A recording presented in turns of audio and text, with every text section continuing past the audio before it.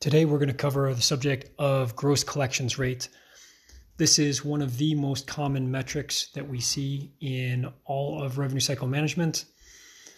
And in fact, I can't tell you how many times we've had a provider come to us and say, are we doing well? And more specifically, they'll say something like, is 12% good? Or is 36% good? And they're looking for a yes, no, sort of a thumbs up or thumbs down. Most of the time, they're coming saying we're trying to determine whether or not our billing company is performing well. And oftentimes, there is a background story where there's some other issues potentially, and they're now at a stage at which they're looking for external verification that there's in fact a problem, and they're looking for some way to quantify the performance. Now, there's a ton of different accounts receivable and revenue cycle management and medical billing metrics out there. As mentioned, one of the most common, in fact, perhaps the most common after accounts receivable in some way in terms of days is the gross collection rate. Now, let's start with the definition of what is gross collections rate. If you divide the dollar collections by the charges in a particular period, that gives you a percentage, and that percentage is what's called gross collections rate, and varies between 0 and 100%. Although I have to admit, I think one time we saw something like 106, but somebody had some problems. As mentioned, this is one of the most common, and the purpose of metrics obviously should be to help you understand something in your business and then to take some action in order to make some improvement. So if your gross collections rate was 36% last month and it went up to 38 or 39 or 42% this month, what can you conclude? Maybe someone is doing something right. Maybe your billing department or your billing company has improved something. Maybe there's been some improvement with a particular payer.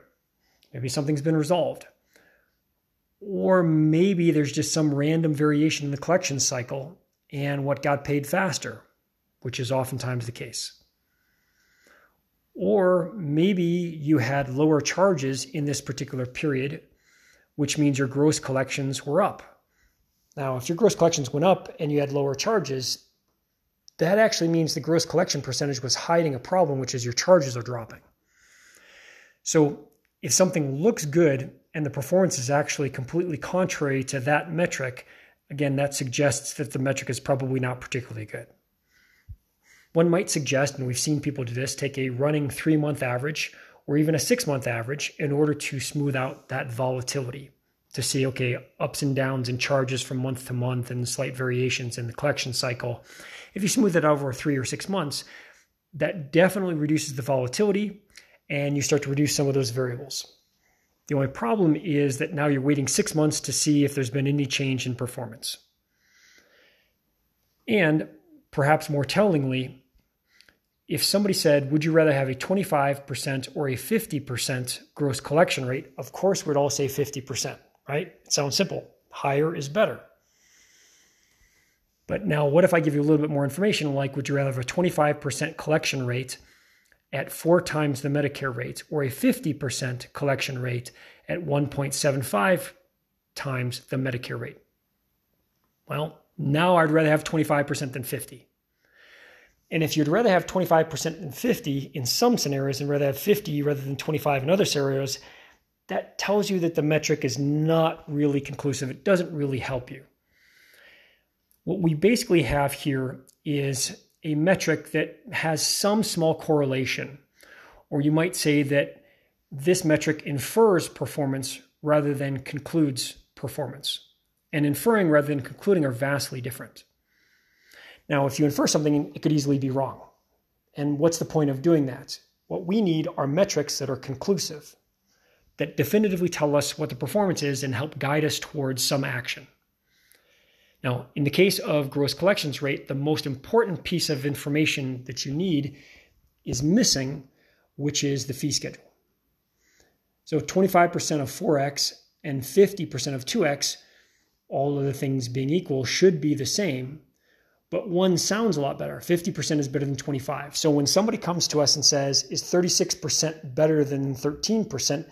The answer is always, I don't know. because you haven't given me enough information in order to conclude that. And the reality is, even if we had fee schedule, we still wouldn't use gross collection as a benchmark. This is not a metric that we use pretty much ever, because you still don't know anything really useful. And if it isn't useful and you can't use it to benchmark against other providers that are similar, then there's really no value to it, because you can't take any particular action. You can't say, okay, here's a particular area in which we need to improve. How do we drill down and identify a specific course of action in order to improve profitability? So the net of it all is gross collections rate is not a metric that we utilize, and we don't suggest using it. If somebody is comparing to you and says, hey, we've got X gross collection rate, engage them in a conversation and see if you can actually get to some deeper understanding with them of what accounts receivable and revenue cycle metrics are about.